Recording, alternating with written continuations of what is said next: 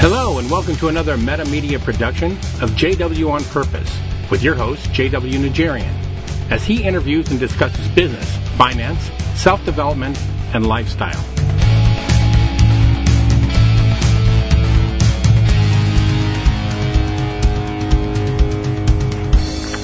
Hello everybody, this is JW Nigerian, and we're here today with Liz Strauss, and Liz is a blogger that I ran across on the web more and more every time I got on the web. And one day, Liz writes me a little personal note, and it caught my attention. So I went and looked at her site and realized she's not just your standard blogger. She gets great scores. She Alexa scores, if you know what that is. She gets good Google juice, if you know what that is. But more than that, she belongs to a blogging community that is not only well known, but well, how would you say it? I guess you're well known. Anyway, how you doing today, Liz? I'm doing really well. Like every other day. I had this amazing sunrise. It's all over the internet now because I took pictures and shared them. Yeah, I saw yours yesterday. I didn't look at them today. Usually I read a bio. I'm going to let you we're going to do a little different today because I don't know you that well, but I'm just very impressed by what you do because you're one of those bloggers that is not trying, but has actually worked at building community and knows how to do that. So could you tell me first, what's the name of your blog?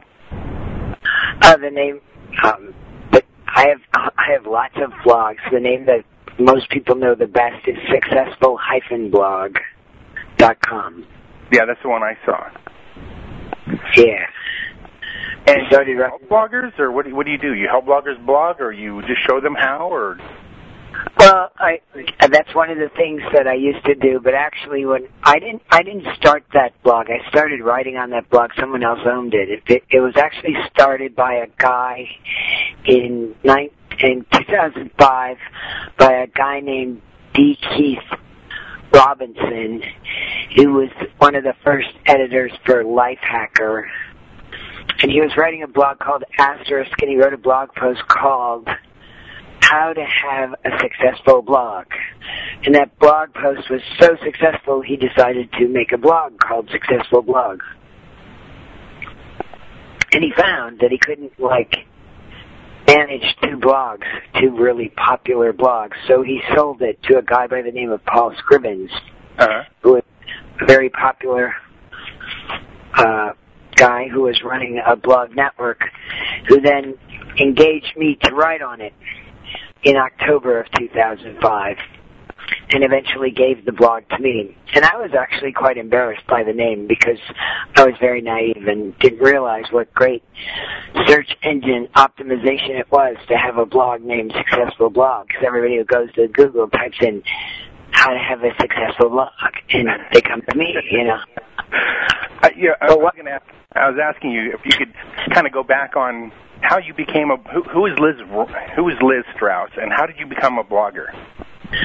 Well, at the time I left educational publishing, I had reached a place where I was doing strategy at a fairly high level, and there were only about 3 jobs left that were at my level and skill set, and I didn't want any of them, and let's be clear, they didn't want me either, so it was a happy divorce. Were you trouble?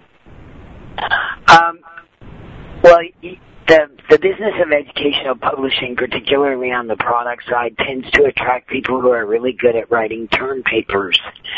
And I managed to get in through the back door because I was a writer first and then a developer. And then by the time I got my first job as a publisher, I was an executive editor. So I skipped all those,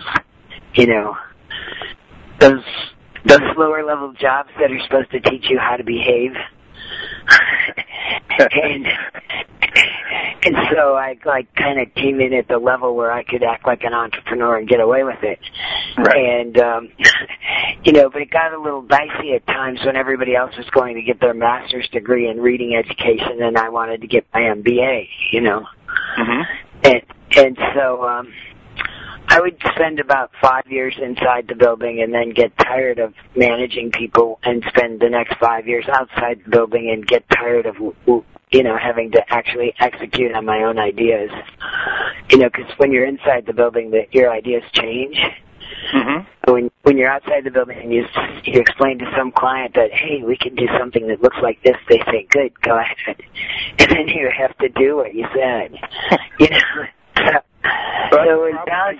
There's a few people out there that work the 9 to 5 that are entrepreneurs by heart. You know what I'm saying? In other words, they come in their 9 to 5 job and they're not asking what do I do.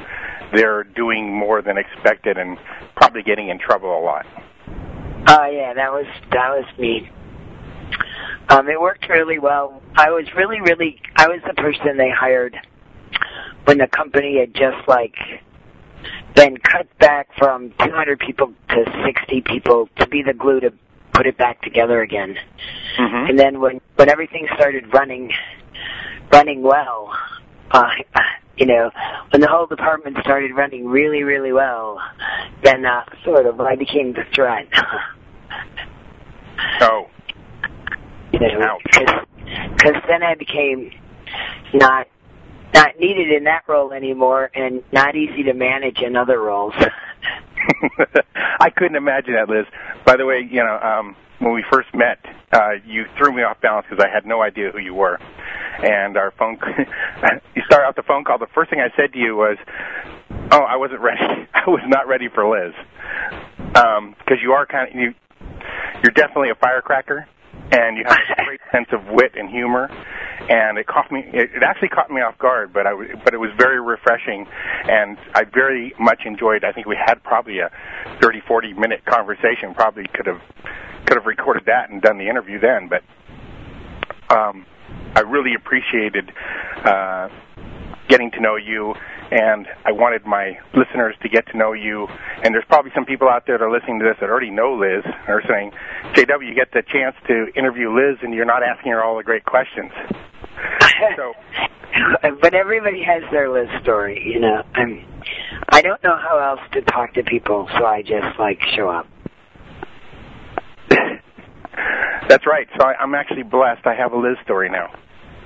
Yeah, that's right. You know what? I brought you on today because I'm intrigued. As you know, we've talked about this. I'm intrigued not by people who go around the web saying that they're great list builders and that they know SEO and all that kind of crap and marketing, because anybody who has 5 farm animals on, Farmville.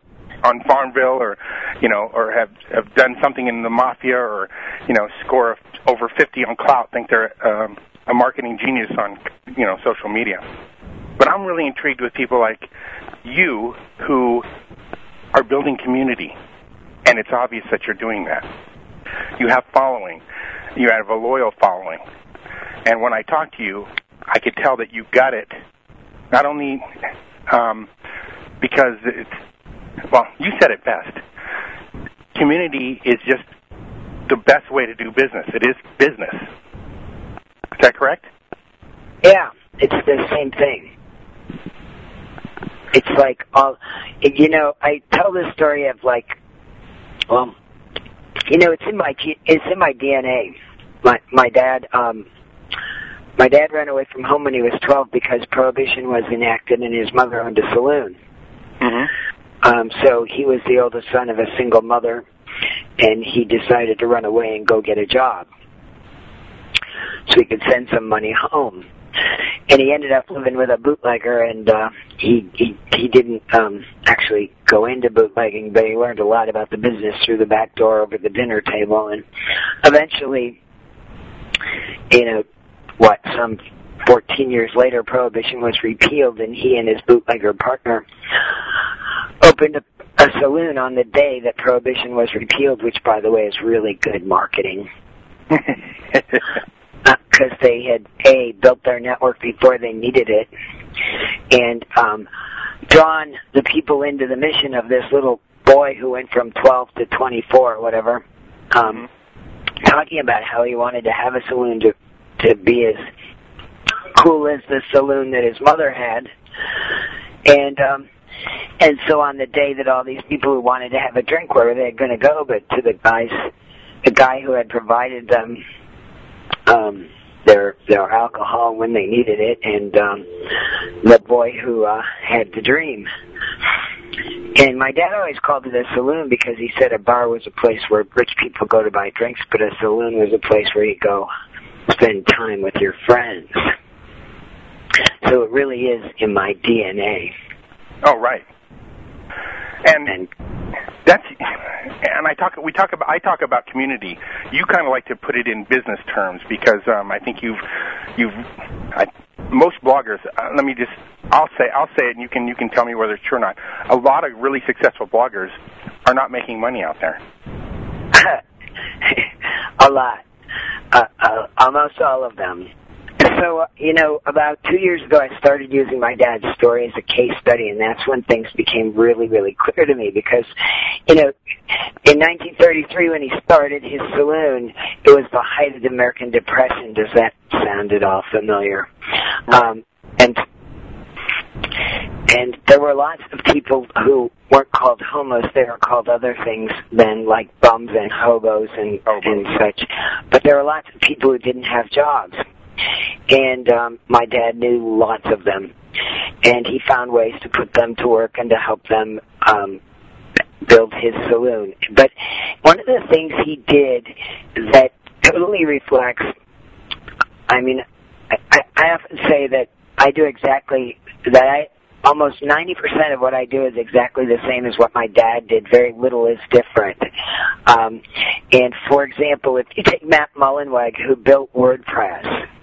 Right, and he has a very successful blog. Yes, and WordPress is not only a platform with now something like 10 million users on the free site, but Automatic, the company that runs the enterprise level site, services everything from CNN to Martha Stewart to all of the government agencies except the TSA, and we all know how together the TSA is. And their first level of funding 3 years ago was at $200 million, and I think they're in their third level of funding. But they're now at 10th year startup, if you want to call them that. Mm-hmm. They started with one sentence, one line of code, that there was this abandoned kind of journaling Kodak out there, and Matt Mullenweg just put on this bulletin board, I think we could do better than this. Does anybody want to help? Mm-hmm. And a guy from London answered. And now there are tens of thousands of people in this free community who have built, go look at the WordPress Kodak. It's my husband, who's an engineer, wanted to print it out once, and I just sort of laughed at him. It's like, Wayne, you can't print out the WordPress Kodak. It's sort of like printing out the library. After the first ream of paper, he suddenly got it. It's like trying to print out Wikipedia. They've just built this phenomenal enterprise level, individual level, a functioning thing on a community of thousands of people who just wanted to make something that was worth using. And my dad, in his saloon, did basically the same thing. The day they opened the saloon, they had a bar, glasses, bottles with alcohol in it, and a cash register. There weren't any tables, there weren't any chairs, there weren't any pictures on the walls. Mm-hmm. And we're all culturized into thinking that we have to go build Macy's, fill it full of dry goods, make it all perfect and pretty, and then invite the customers to come. Right. And strategically, as well as relationally, that's just so wrong. Mm-hmm. Because we're deciding what the customers are going to like and how it should look, and it ends up being all about us. Can I slip in here, Liz? Is this the difference between what they call now, they've coined inbound and outbound marketing? Yeah, I guess you could say it is, yeah. Okay. I just call it raising a barn and not building a coliseum. You know, you just raise the barn. It's sort of how growing businesses started growing. When they first started growing, it's like two guys get together and they find somebody who has a good idea and says, do you want to help? And hey, you've been there before I have. Why don't you help? But a couple of things have gotten in the way of that. One is we go to school. And in school, we learn that we have to do everything on our own. You know, it's like you get the A, you know, and we learn how to be leaders on someone else's path. You know, it's like stay in line or I'm going to put you back in line. You know, we learn that in the corporate world because schools were made to build corporations and factories. Mm-hmm. So we're not very good at building businesses and we're not very good at thinking strategically because the strategy has always been handed down to us. Right. So if you want to, like, build a community, well, the community's always been there for us. You know, now you move into the corporate community, it's already there. Now you move into the church community, it's already there. It's like, how do you start one is kind of not as easy. Right. But basically what you do is you start with a business is a community. You start with a mission, a vision of what you want your business to be. My dad wanted it to be a saloon where people would come and spend their time with their friends. And his higher calling was that, you know, we can be together and, you know, we can make something cool happen in the neighborhood, so to speak. Right. And we can help each other when we need jobs and, you know, and that sort of thing. And it's that the vision, what you're looking for. I'm going to make this saloon, and the mission, the higher calling that we'll all be together and we'll make this place together is what attracts other people. In order to do that, you have to have your values really in line. And then absolutely. Let me just throw in here, Liz. You're going to be doing keynote at Blog World. That's right, on Thursday morning. And we're talking to Liz Strauss, and we're talking about building community with your blog. And what I really love about you, when we were talking, you weren't just about, okay, I'm going to build community with my blog, but you understood, you seem to understand the law of reciprocity, that if you're putting out good stuff, that you shouldn't be afraid to ask to get paid for that. Well, exactly. Exactly. I have a really good example of that because when I was up in Seattle recently, I was giving a talk about who's telling your story. And afterwards, we went out with a few people to have a cocktail, and a guy across the table was saying to me something like, you know, I have a really good community, but I've had to, like, build my list and monetize it, and I hate that word monetize, by the way. Right.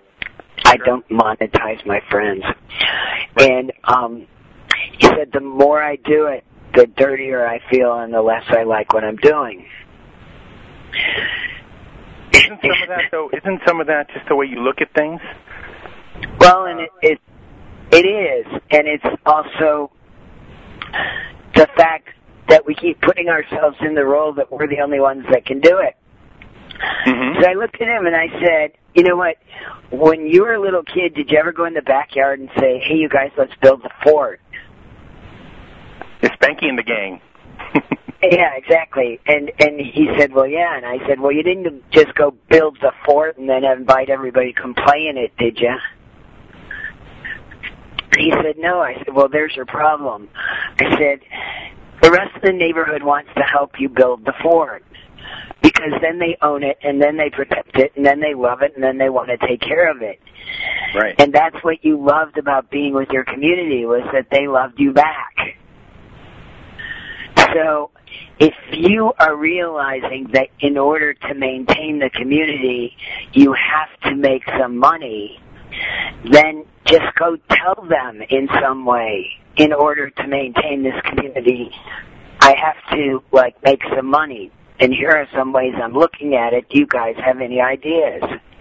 Right. And you were telling us about how you need a vision to have a mission. One of the points, I think, of the key points of what you teach is that you need a vision to have a mission, and that mission is what drives you.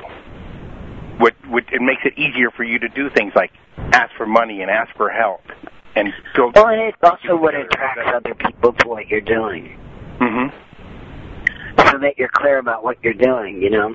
I sat down with my business partner the other day after our last event, and we actually laid down the 5 words that drive our event. And they were words like humanity, which means a generosity of spirit, brilliance, as in the kind of intelligence that's willing to make a decision.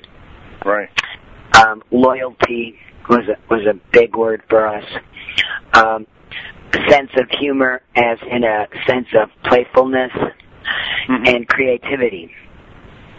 And then I said, you know, let's take a look at Lisa Horner, who is the SVP of Citrix, GoToMeeting, GoToWebinar, all of those. Right. GoToMyPC. And she is one of our staunch supporters and also great sponsors. And if you wanted to lay out an ideal client, she's the one, man. When we first talked to her on the phone, it was like 10 minutes into the phone call, she said, I'm in. And 4 webinars and 2 events.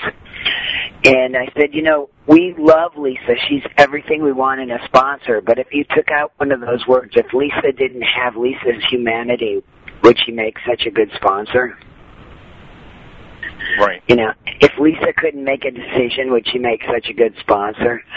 So, like, knowing your vision and knowing your values in your mission not only attracts people to you, but also helps you identify who should be part of your community so that you can get it built faster.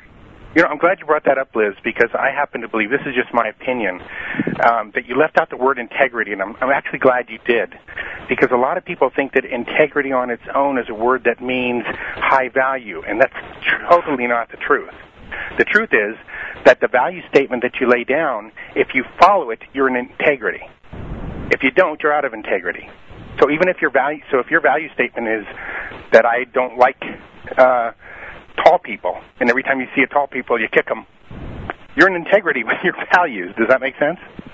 Right, exactly. I mean, well, a really good example is some people truly value money over everything else. And if that's what they value, that's the kind of company they should go work for, and if that's the kind of company they are, that's the kind of people and customers they're going to attract. Right. And yeah, the structure for their value structure to have integrity, they have to stick to that. If they try and start acting like they care about people, it's not going to work because they don't. It's not going to be too hard to figure those people out after a while. So we were talking about the mission, and you talk about, you know, mission makes the roadblocks irrelevant, and knowing your mission is very irresistibly attractive to others. They want to get involved in your mission.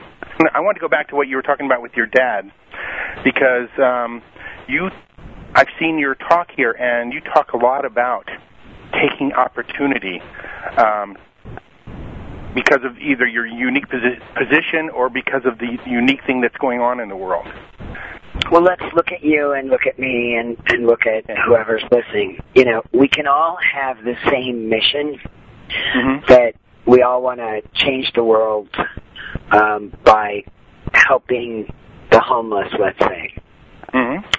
The thing is that because of our unique position, we are not really competitors, because the opportunities that will come to me because of my position will be different than the opportunities that come to you that come to someone else. I have certain I might be standing at the bottom of the hill. You might be at the top of the hill. I might have my back against the wall or be up against the water or something else. And every position, no matter where you are, has advantages to it. If my back is against the wall, no one can sneak up behind me. If I'm the baby of the family, my two brothers were way older than I was, so I had to figure out how to find strength in that position. One of the things I learned to do was never confront them, but always, I call it the Alexander the Great method of arguing. I always would flank them. I would always come in from the left side and say, wow, do you really want to think of yourself as someone who cares about that? And just totally throw a different argument into the argument, It's like, and they were picking on me. Because I knew I was never going to win by strength or experience of logic, as far as they were 10 years older than me. Mm-hmm. So rather than crying all the time or deciding I was a loser, I had to find a way. And actually, there was one place when we played hide and seek that my brother could never find me. And it was because I was so much smaller. I had found a place that I could hide that he never thought to look because he could never hide there. And I still haven't told him where it was. So, I'm not giving it up. He's going to die never knowing where I was. You're going to have to write it up in your... even in the case of, there are 3 major educational publishers now, basically, and they all have different personalities. One of them, a small part of one of them, is really in a good position because they're so small and they're so entrepreneurial in nature that they can move quickly. And they're willing to try things, whereas the other 2 are acting like aircraft carriers. And so they can, attack the grassroots end of things in a way the other 2 can't. So just knowing who you are starts everything, and knowing what your mission is. And there's that, thing I say all the time. If you don't know where you're going, knowing where you're going is irresistibly attractive. Like when somebody says, where are we going for dinner? And everybody says, I don't know, where do you want to go? I don't know, where do you want to go? I don't know, where do you want to go? And somebody says, I know, why don't we go here? And everybody goes, yay, somebody who knows where they're going. Yeah. That actually happens backwards with me. Every time everybody gets together and go, where do you want to go? Nah, whatever you want to do, I don't care. Oh, let's go to Bob's then. Nah, we don't like Bob's. Don't want to eat Bob's. Okay, well then let's go to Sally's. I don't like the way that now. Well, then where do you want to go? Whatever you want to do. The people who know where they're going are attractive because we figure that if they know where they're going, maybe we'll figure out where we're supposed to be going. That's actually the second part of this story, because this actually happened to me when I was in the service, and we were always trying to find what club to go to. And somebody told me, stop asking everybody what they want to do. Just go to a club you want to go to, and they'll show up. And it worked, because people are attracted to people who know where they're going. Exactly. And if you don't know where you're going, who's going to want to follow you? Very good. One of the things I wanted to talk to you about was that you talk about paying attention. I think this is an important part of what a salesman or somebody who's marketing should know. And could you talk about that a little bit? Well, curiosity is incredibly important, but simply paying attention, like your 3rd grade teacher was right, pay attention. Mm-hmm. You don't learn anything if you don't pay attention. And I think what it says on the slide is something like, people who notice things know more than people who don't. Right. It's amazing what you can notice if you just pay attention. I do a thing on Twitter where I can actually predict now if I ask a binary question like, do you like even numbers or odd numbers, about how many people will say which, and about what time into the conversation, someone will say, I like prime numbers. And about how quick after that, someone will say, well, I like palindrome numbers. And then someone else will defer into something that doesn't even answer the question, which is, a statement on number theory. Mm-hmm. And it just plays out in a complete pattern over and over and over again every time I ask a binary question. That the question is yes or no, and somebody always has to come in and say, something that's not a yes or no answer. Mm-hmm. Or and tell me how you kind of figure out what you're doing. Right. But it tells you something about people. And paying attention is not the same as monitoring. Pulling data, a whole bunch of data to build a whole bunch of bar graphs flattens out the data. And I agree with a friend of mine who doesn't trust bar graphs or line graphs about lots and lots of people. We've gotten way too far into the data. Mm-hmm. What the data does is flatten out everything. And right. The minute you start calling people users and eyeballs and butts and seats and things like that, you take away the individual particularities, when in fact it's the individual particularities of the person that helps them decide why they say yes or no, right, to whatever they're saying yes or no to. People. There you go. Let me ask the question a different way, because I got something different out of it than what you explained. And so I want to touch on both those points. What I got out of it was something you had touched on just for a second earlier on, and that is when you pay attention, you stop looking at what you want to deliver and you start seeing what people want. That's how I saw it. Am I off the mark? No, that's also true. There's the whole, it's enough about me, let's talk about you. Right. My friend Eddie and I talk on the phone, and it's sort of, our phone call goes like this: hi Eddie, how am I?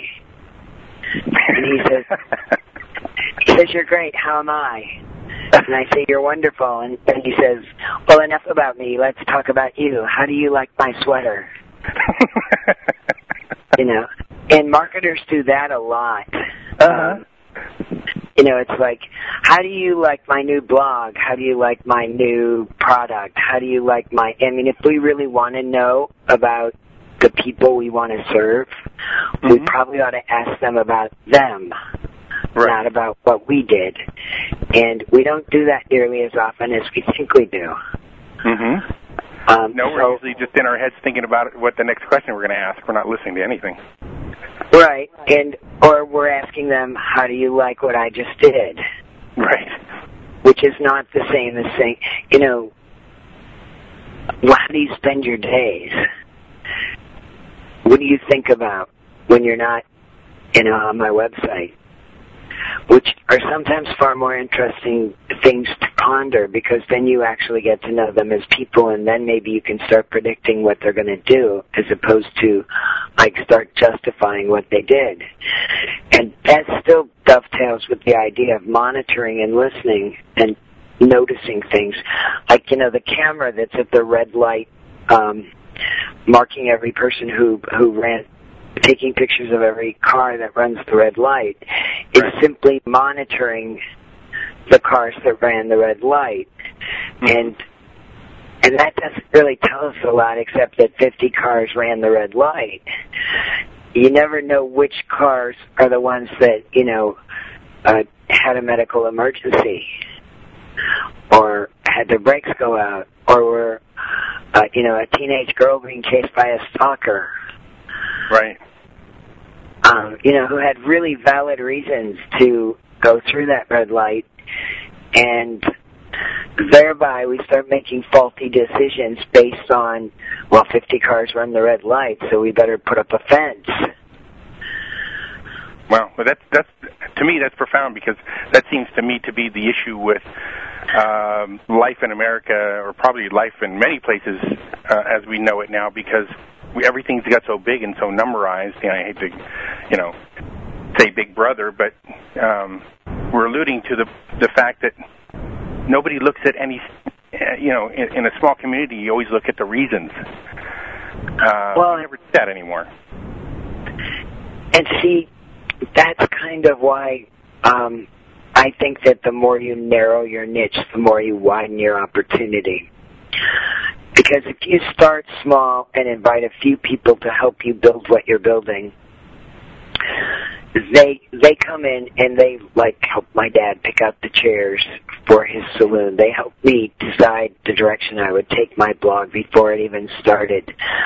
They were the first ones when my blog became an event. And so you start building your infrastructure to match the people who are going to use your infrastructure. So that small store that grows into be Macy's is actually being designed as you use it, as opposed to being fully designed and has to get redesigned to fit the market. And so you're building your product base and your structure as you build your community and your customer base. Right. Which is so you're saying it's better really to be powerful. Not Macy's? I'm sorry? So are you saying it's better to be the shoe department, not necessarily Macy's? Oh, yeah. And, if you look, a really good example is, Amazon.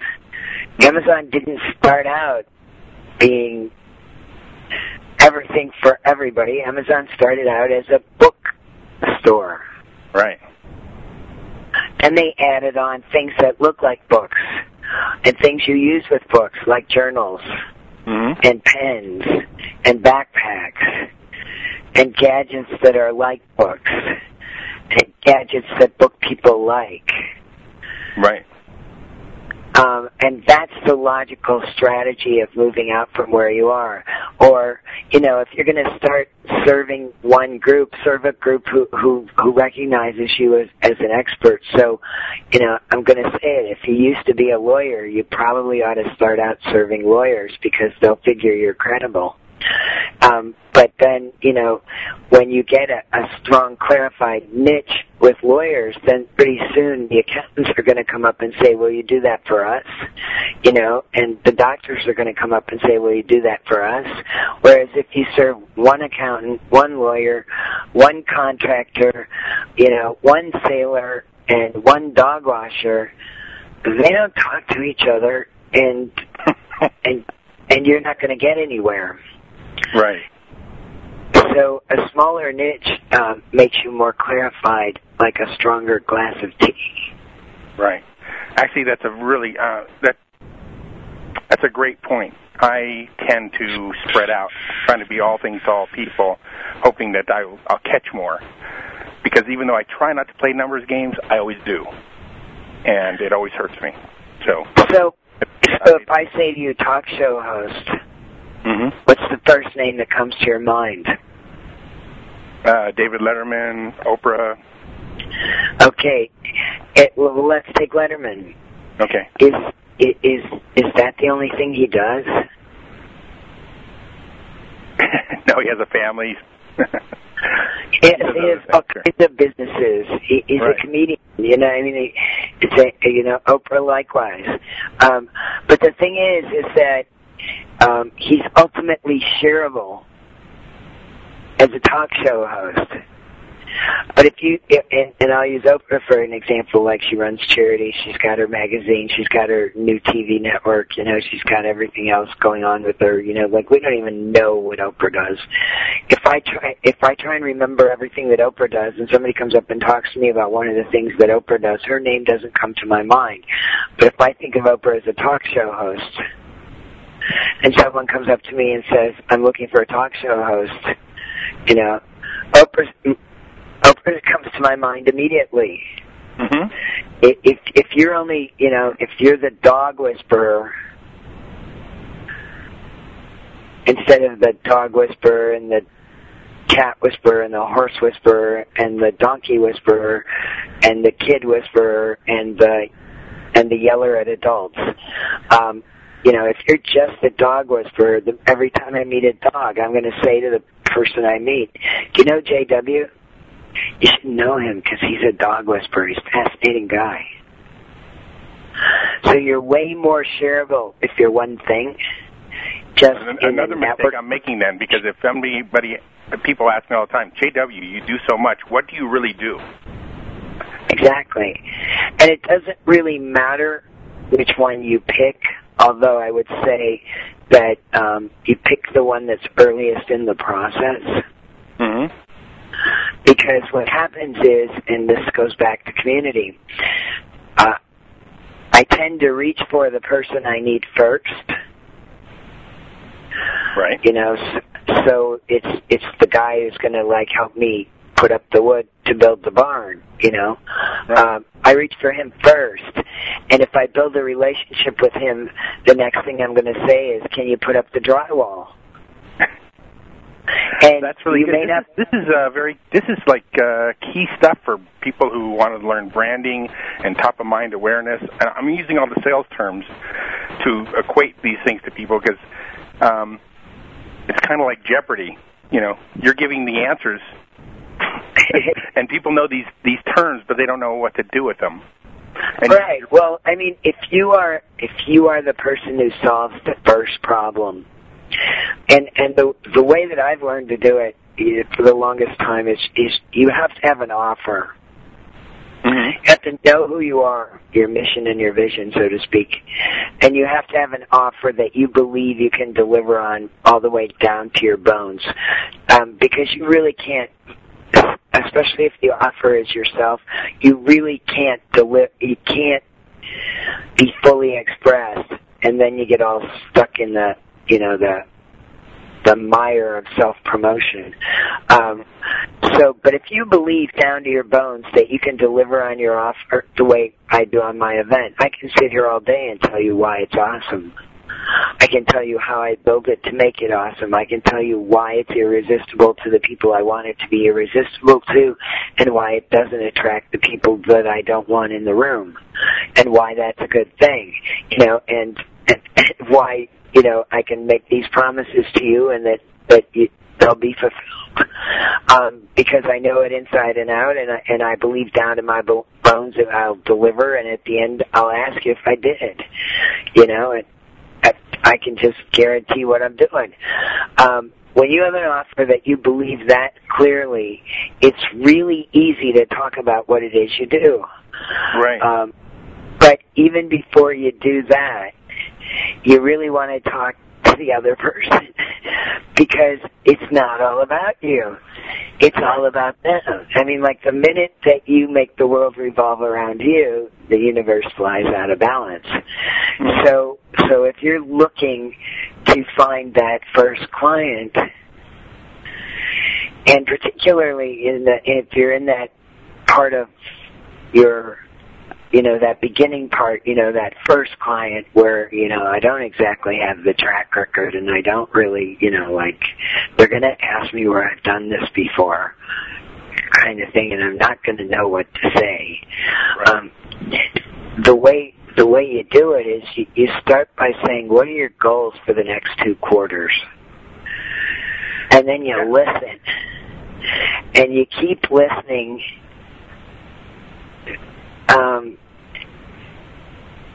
And if you ask 20 people what their goals are for the next 2 quarters, 18 will tell you. One won't because he doesn't know, and one won't because he doesn't trust you. Those 2 people you don't want to work with anyway. So of the other 18, if you listen, then you can say, well, does that look like this? And they'll go, well, it sort of looks like that, but not quite, and they'll tell you more. So does that look like this? Well, not quite, but they'll tell you more. And as you listen, you can almost talk the conversation until you hear a point where you can say, well, that's exactly what I do. That's smart, yeah. Or let me tell you how I could help you with that. Mm-hmm. And the whole thing is about negotiating from the same side of the table. So it's like, if you draw a circle that's you and a circle that's me, and you lay them side by side, where you want to be is where the Venn diagram overlaps. It's like, here's my circle, here's your circle. We overlap right here. Why don't we align our goals? Because that's where your mission and my mission are the same. And why don't we build something together? Because that's what leaders do. Leaders want to build something that they can't build alone. Right. So if we align our goals, then it's going to cost less, and we're going to get there faster. Well, I love what you said when you said negotiate from the same side of the table. That makes sense to me.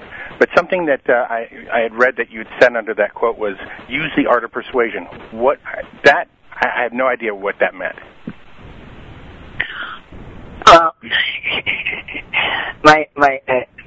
I think you're probably looking at a slide that has a picture of a black Denali on it. Yeah, exactly. And when I was talking to GMC about my event, I had met the new regional manager. His name was Brian. He's an ex-Marine. He's an awesome guy, but it was the first time I met him, and I was telling him about how for our speakeasy we have an event called the Speakeasy for our networking event, and that it's held at Billy Deck's really hot club in Chicago, and it's the kind of a place that, John Mayer and Britney Spears have events, like real celebrities, not internet celebrities. Right. And it's very, very cool, and how they dress up for us, and they put the bartenders dress as gangsters, and the waitstaff dresses as flappers, and they put on Rat Pack music, and we go downstairs into this really cool place, and they even bring in a claw-footed bathtub. And wouldn't it be cool, Brian? I said, if we got some black Denali's to go over there. And he said, well, Liz, we have to take the cars that are in the fleet. And I said, yeah, Brian, I get that totally, but just think about it. I said, and I put my arm up in the air, and I said, a whole motorcade of black Denali's driving these influential social media people from Hotel 71 to Billy Deck's Club, and parked all out in front, a motorcade through Chicago to a speakeasy. Wouldn't that be cool? And if you wanted to have your drivers dress up as gangsters, we could do that too. And the next phone call, he said, Liz, I got you some chromed out black Denali's. And he did it because the vision was so fun. Mm-hmm. So it's like people want to do things because it makes them feel good. It makes their life easier, faster, or more meaningful. And fun is definitely part of the more meaningful. Right. Again, it helps to know who the person is and have listened to them to find out, who they are and what their needs are. Yeah, and so we actually made it such that earlier in that day was the day that we gave Mark a car, so that night when they were getting into the Black Denali's, the people would have already had this great experience with a car, so they would be even more curious about the cars when they got into them. So that was also very well choreographed. Oh, that's really cool, actually. Yeah. Networks, there's certain words I know you don't like, Liz. Like you not that you don't like the word community, but you think it's overused a little bit. You'd like to say this is how business should run. Could you talk about that? Yeah. I tend to. I really don't like people who talk about my community. It's not, it's like, it's not your community. It's everybody's community. And we don't really build a community. We create an environment in which a community can happen. A space in which a community can take place. The community decides. Community is something that occurs by way of offering and accepting. It's a two-way thing. You don't friend a community. You don't like a community. You don't follow a community.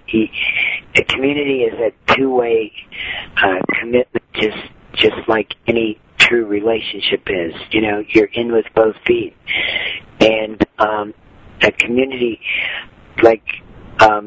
I often tell the story of my 27 surrogate parents as the best example of a community, because when I went to college, I used to tell everybody I had 27 surrogate parents, and I didn't fully understand what that really meant until I started studying my dad's story. And every, ballet class, when I was christened, every graduation, everything, my dad would buy 27 extra tickets, and there'd be 27 people in the audience.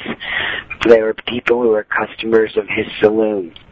And after, my mom would take me to, take off my dance costume, we would all meet over at my dad's saloon and walk down the street to the steakhouse, because that's where they serve steak. Great marketing again. And we would have dinner, my mom, my dad, my two brothers, and these 27 people. And after dinner, my dad would take out a piece of paper and a pencil and talk to our server, whose name was Bernadette, and he would ask who was working in the kitchen, is Roger working, is house cat working, and ask who was working in the bar, and look around and write down the names of all the servers, and if he didn't know one, he would ask about that, and then write down the names of all the bus boys, even the 13-year-old bus boy who dropped 13 glasses of ice water all over my lap one time. And then he would write numbers next to all their name and reach in his pocket and pull out the big Italian wallet with the rubber band on it and open it out and count out the money to match the numbers he wrote down and essentially tip every person in the restaurant. And when I got old enough, I learned to put my hand out and I would get $1. My brothers never figured that out. But when I got really old enough to think about it, I asked him about it and said, it must be really cool to take 27 people out to dinner and tip the whole restaurant, but it's got to get awfully expensive to do that every time I get an A on my report card. And he said, baby doll, I don't know what those people are going to do with their money. Some will take it home and save it. Some will buy food with it. Some will send their kids to school. Some will spend it foolishly. Some at 10 o'clock at night will walk a half a block down the street to come into the bar to buy a drink to say thank you. But it doesn't matter. I want them to know I honor their work.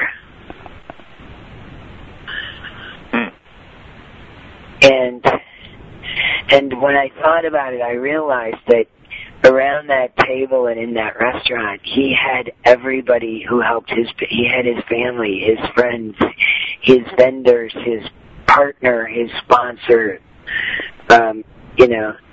he had everybody who helped his business thrive. There wasn't like this internal community and the family community and the vendor community and the customer community. It was just one community. Right. That's kind of gone from the system. I kind of grew up in Old Vegas. My mother was a roulette dealer for 9 years, and my stepfather was a pit boss, and my sister was a slot mechanic, and my brother worked for a sports book. And I never worked in the casino because I wanted to go to school and be an engineer. But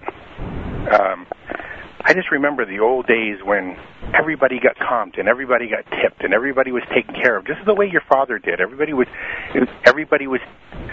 honored for what they did in their part. And now it's all about return on investment and watching numbers and covering your ass, and it just gets ridiculous. But I find that if you invest in people that way now, they invest back. And that doesn't take money. You can do this in the blogging. You do this with your blog all the time. Is that correct? Well, yeah, and I do it with my business. Okay.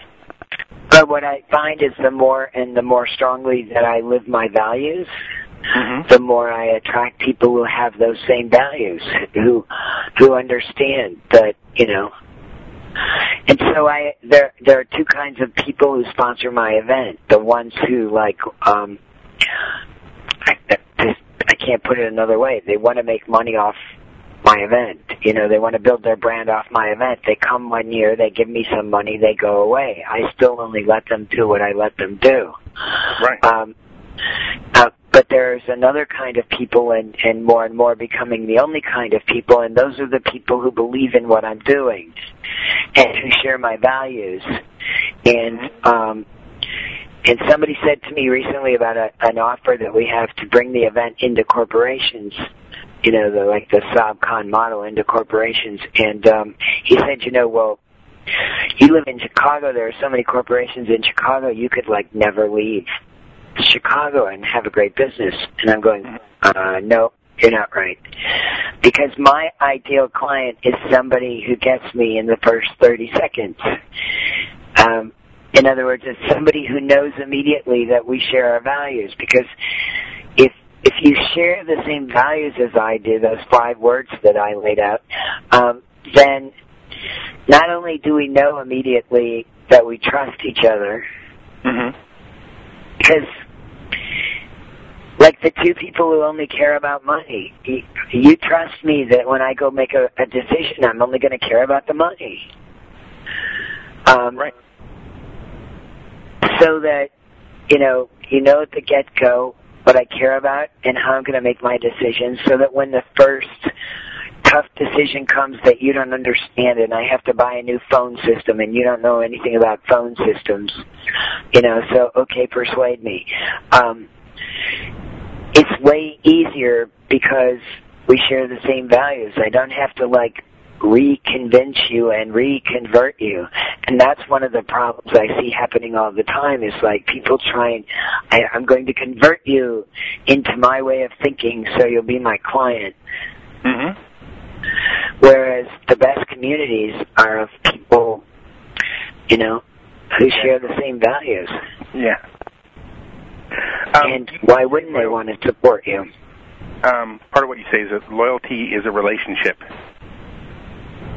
Loyalty is a relationship. Yeah. Quality is an expectation. Loyalty is a relationship. Loyalty is not the 9th cup of coffee. Loyalty is the trust of knowing that you're going to be the same person when I'm not there, and that if I need you, you're going to be there. And so it's when I was at Dell. I don't know. Well, it was last summer, but we were talking about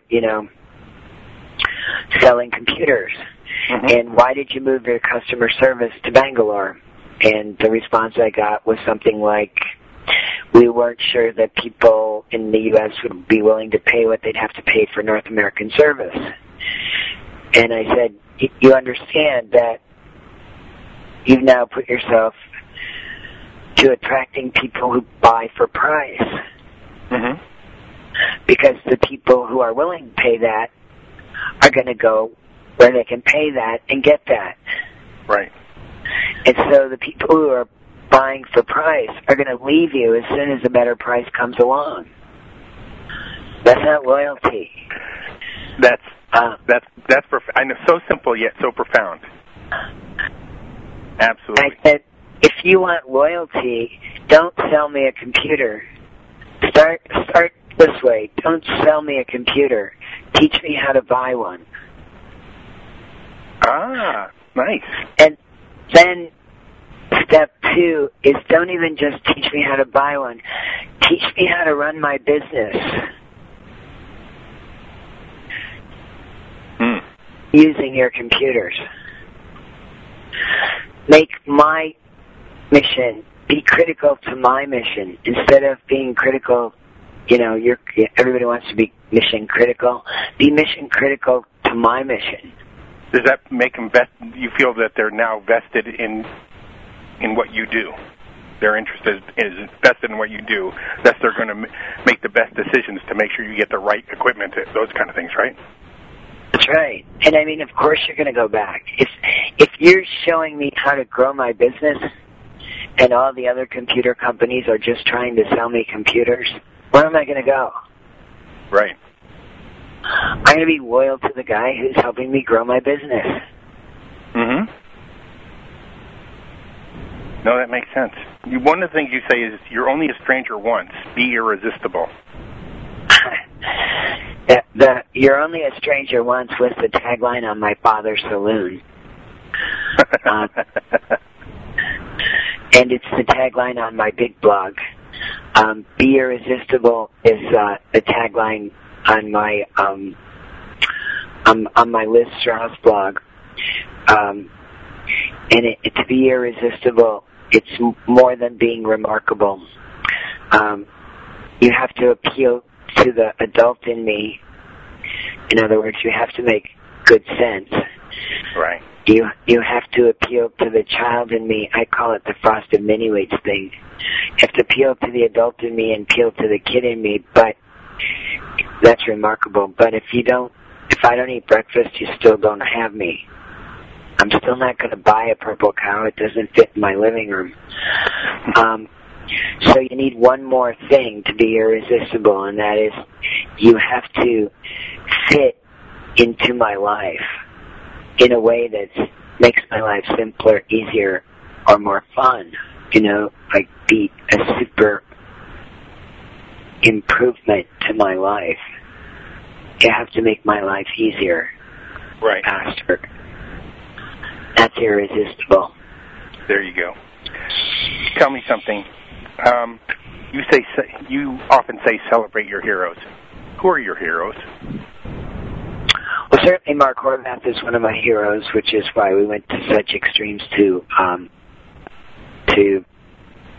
get him a car. But in a more generic sense, my heroes are the people who make me better.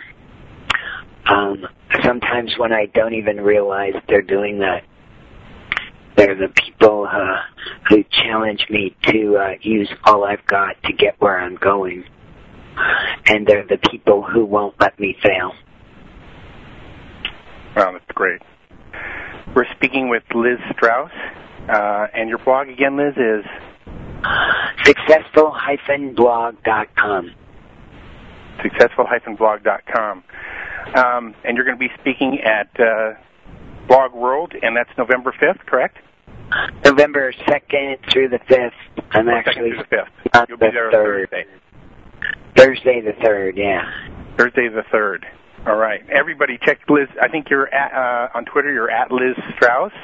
Correct. And you can find do you have LizStrauss.com or something like that?